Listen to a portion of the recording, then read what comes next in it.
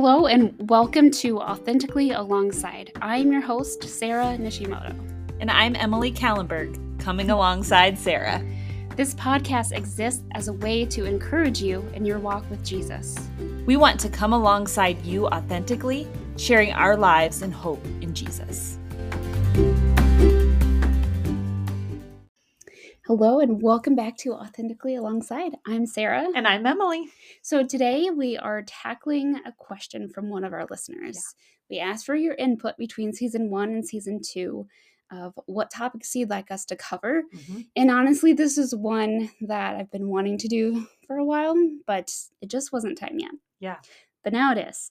So our listener wanted to know our thoughts on deconstruction. And she shared that attending church has brought some of my greatest memories as well as some of my deepest hurts.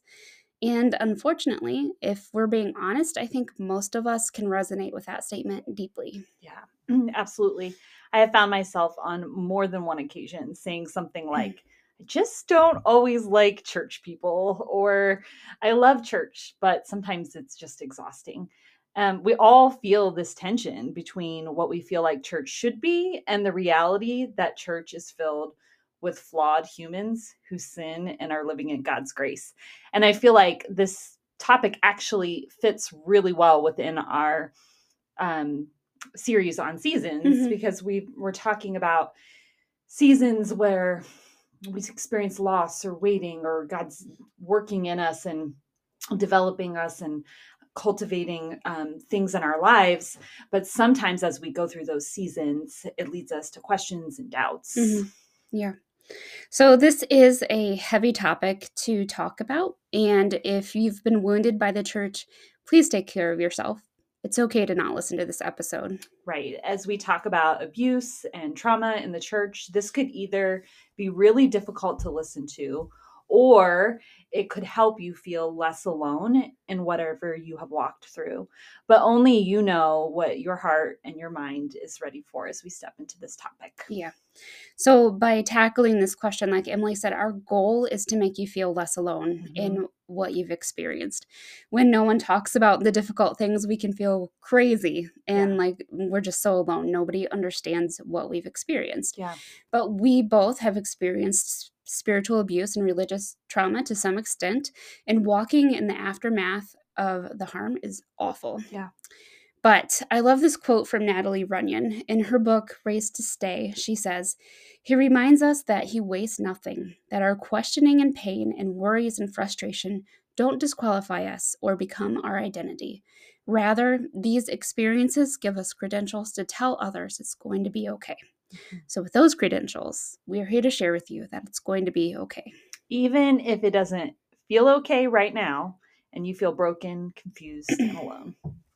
So first, let's start with some definitions. Yeah. It's important to be able to name what you've seen or experienced in order to make decisions in leaving or staying in an environment, seeking help, and ultimately healing from what you've experienced. Yeah, I think so many of us have experienced some of these things we're going to talk about, but we just think it's normal, or we don't realize the extent that it goes within the church, or how damaging it can be to people who experience it. So just kind of recognizing that is a good place to start. And I know for me, when I was in the thick of it, I didn't have this language to be able to name what was going on. Yeah. I just knew something wasn't right. Yeah, I think that's super common.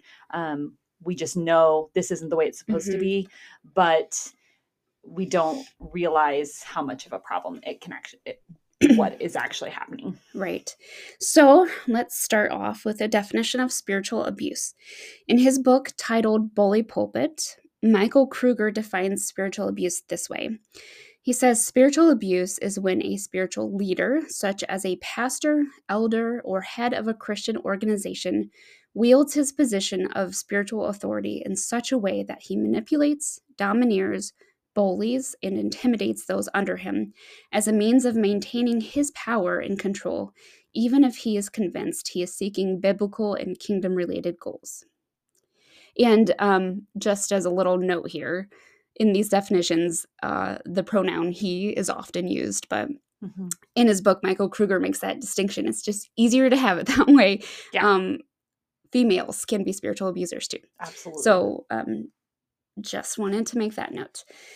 Another helpful definition, along with some examples, is from the book Pivot by Scott McKnight and Laura Barringer.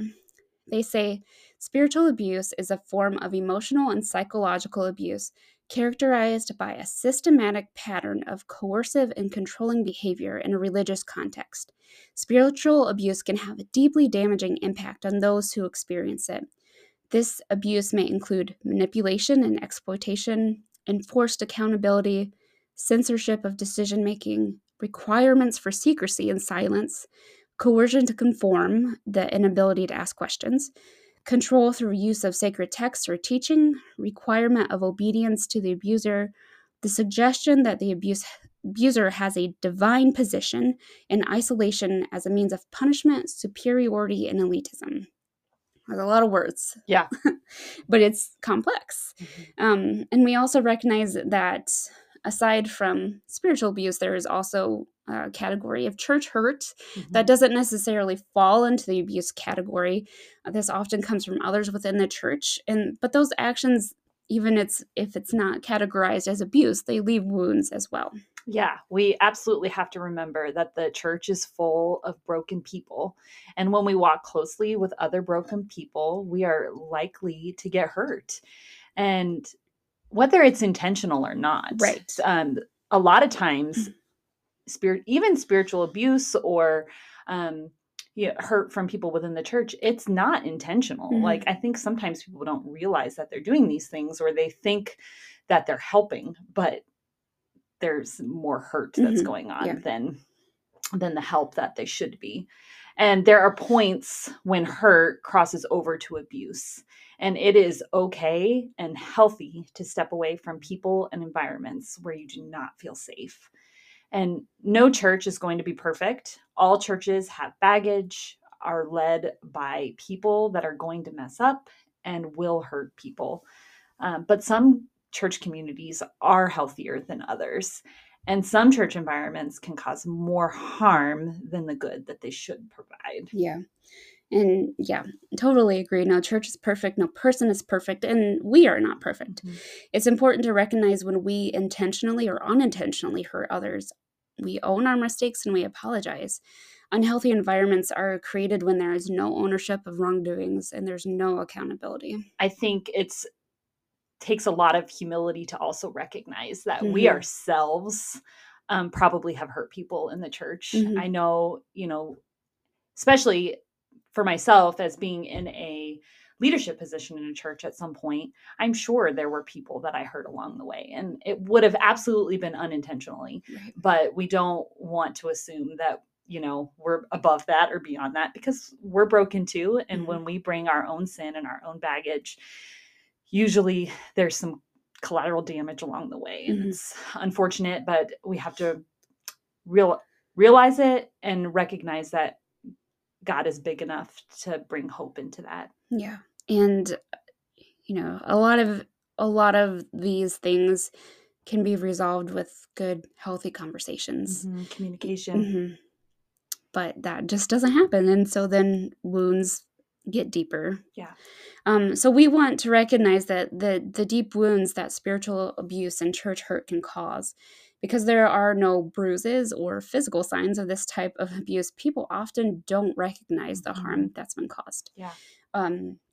And we're going to go back to Michael Kruger's book, Bully Pulpit. He titles one full chapter, Suffering in Silence, The Devastating Effects of Spiritual Abuse. He mentions that the abused experience fear, like, who am I allowed to talk to? Will things ever be the same?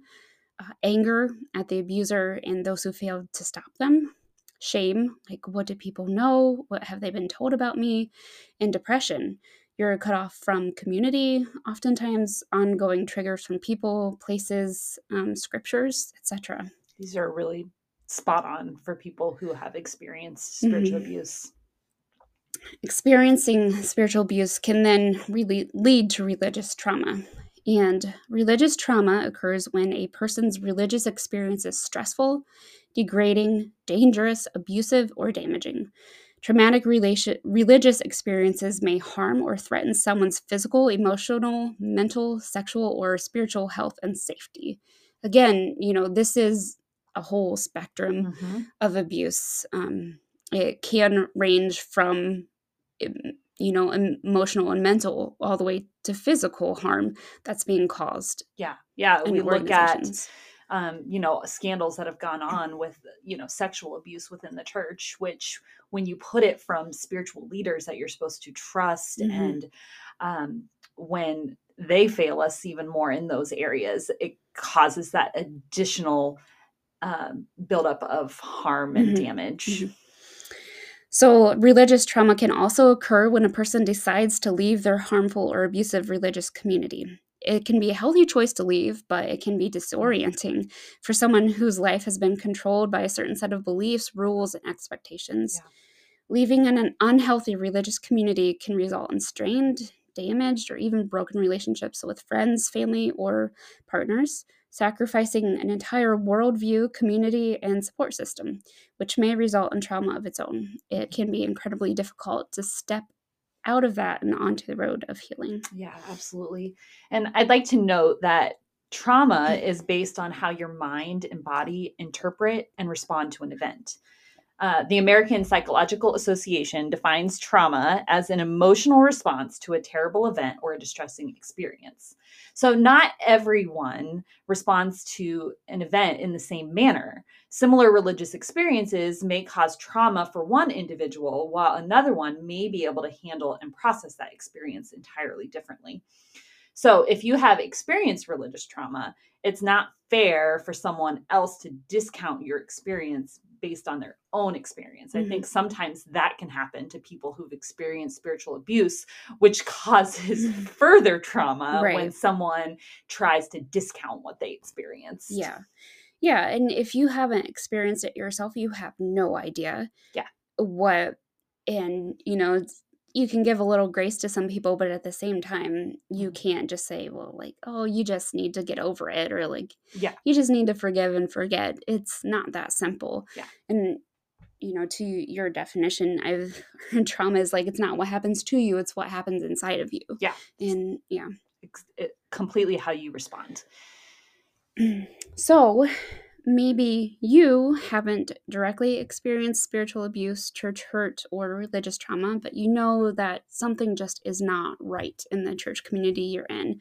Or, not just a church community, but maybe another religious organization. Mm-hmm. It can be helpful to know what to look for in an unhealthy church. And I really like the book A Church Called Tove by Scott McKnight and Laura Banninger for this. They share 7 characteristics of a toxic church.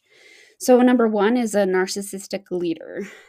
Chuck DeGroat also has a book called When Narcissism Comes to Church, and he states that narcissistic leaders are obsessively preoccupied with their reputation, influence, success, rightness, progressiveness, relevance, platform, affirmation, and power.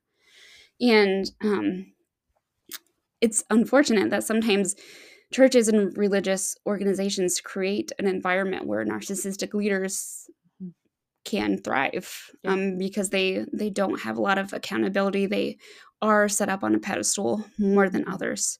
Um, so, number 2, leaders that wield their power with intimidation and fear. So, any questioning authority is punished when the institution matters more than the people. Mm-hmm. So, protecting the name of the leaders and the name of the church and whatever organization is more important than caring for the people who are inside of the church. Number 4, when false narratives are given instead of telling the truth about allegations, or like when several staff members leave a church with no explanation, and other people and families too, when there's just no truth telling. Number 5, when loyalty is more important than doing justice or doing what is right. So, loyalty to the pastor himself or other leaders or the church itself. Number 6, when the leaders are celebrities and enjoy it and take advantage of it instead of being servants of the church. And number 7, when the culture becomes a leader culture instead of a pastor shepherd culture. I noticed 2 big things as you read through this list. One is the pervasiveness of control within all of these, and there being this need to either control the people or control the narrative. And second, I also see kind of the importance of how things look. So Right. what's the, The image, image. that we're perceiving both of ourselves, rather than, church leaders should be always pointing to Jesus, Right. not to ourselves, not to not to a narrative that makes us look good. It just reminds me of, the story of the Tower of Babel. Like they were there to make a name for themselves, and God's like, no, this is supposed to be about my name, not yours. Yeah.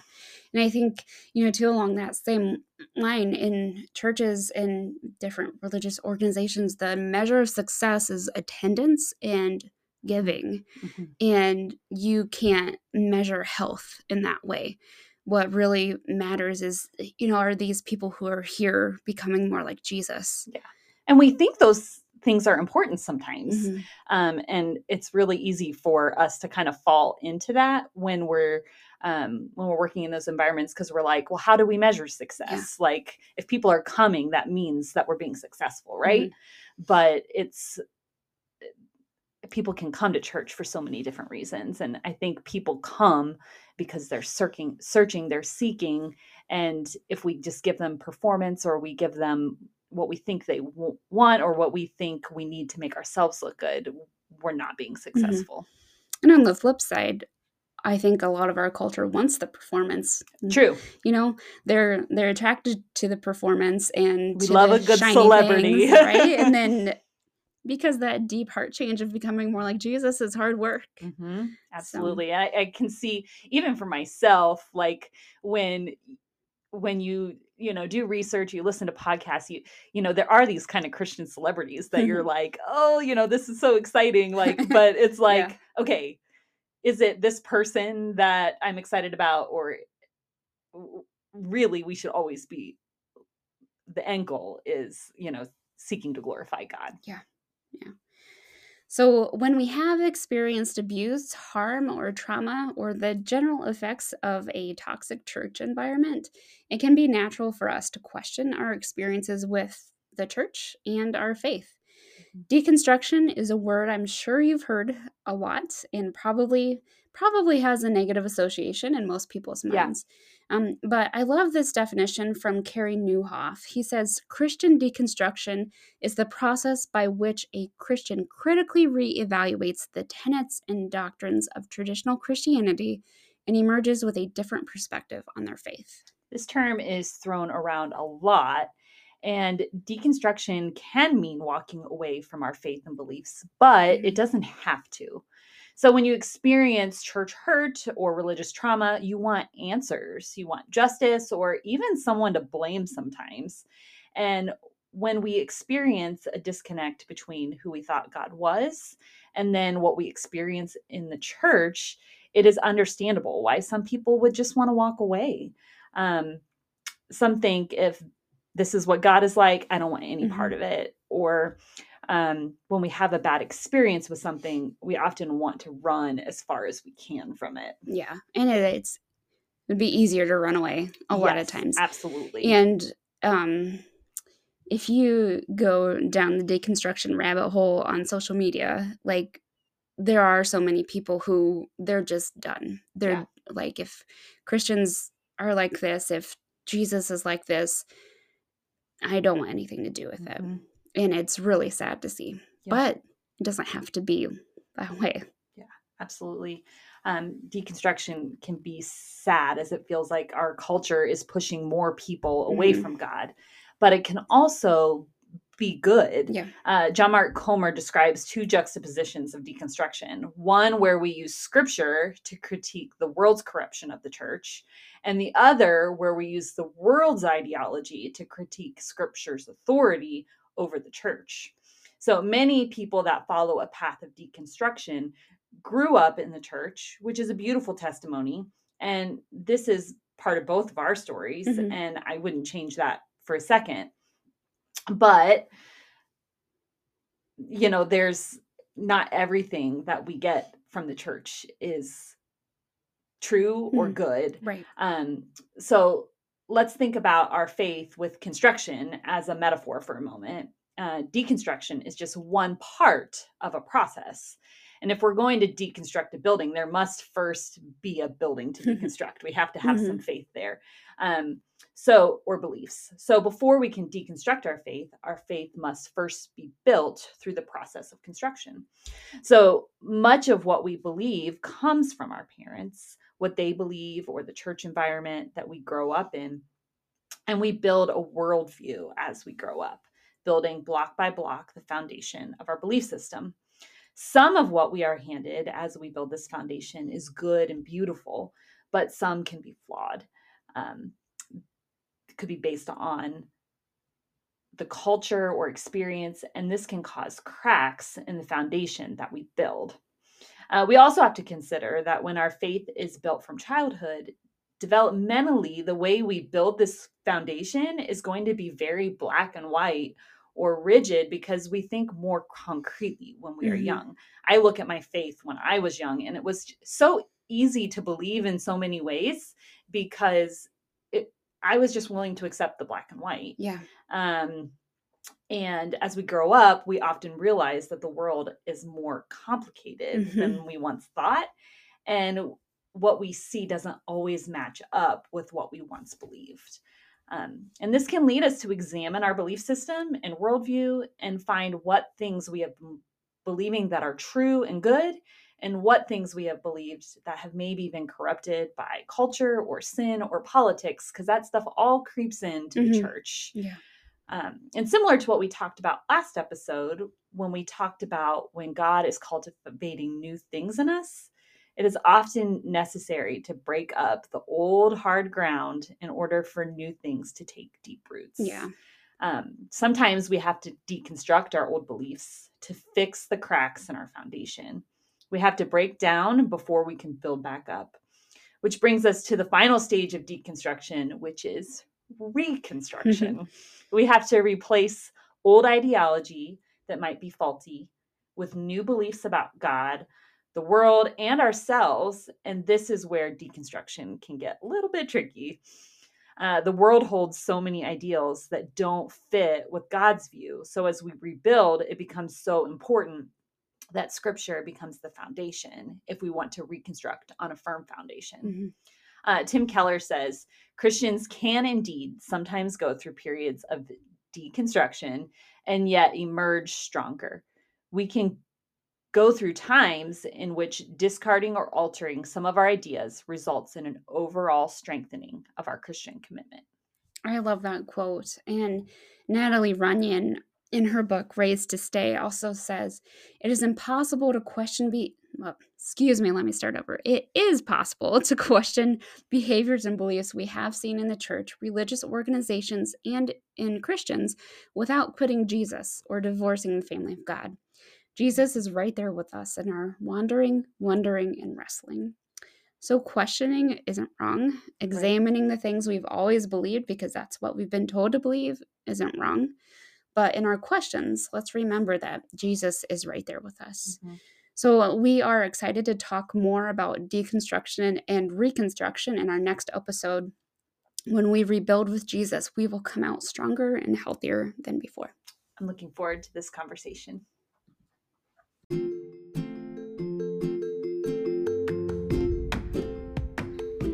Thank you for joining us on this episode of Authentically Alongside.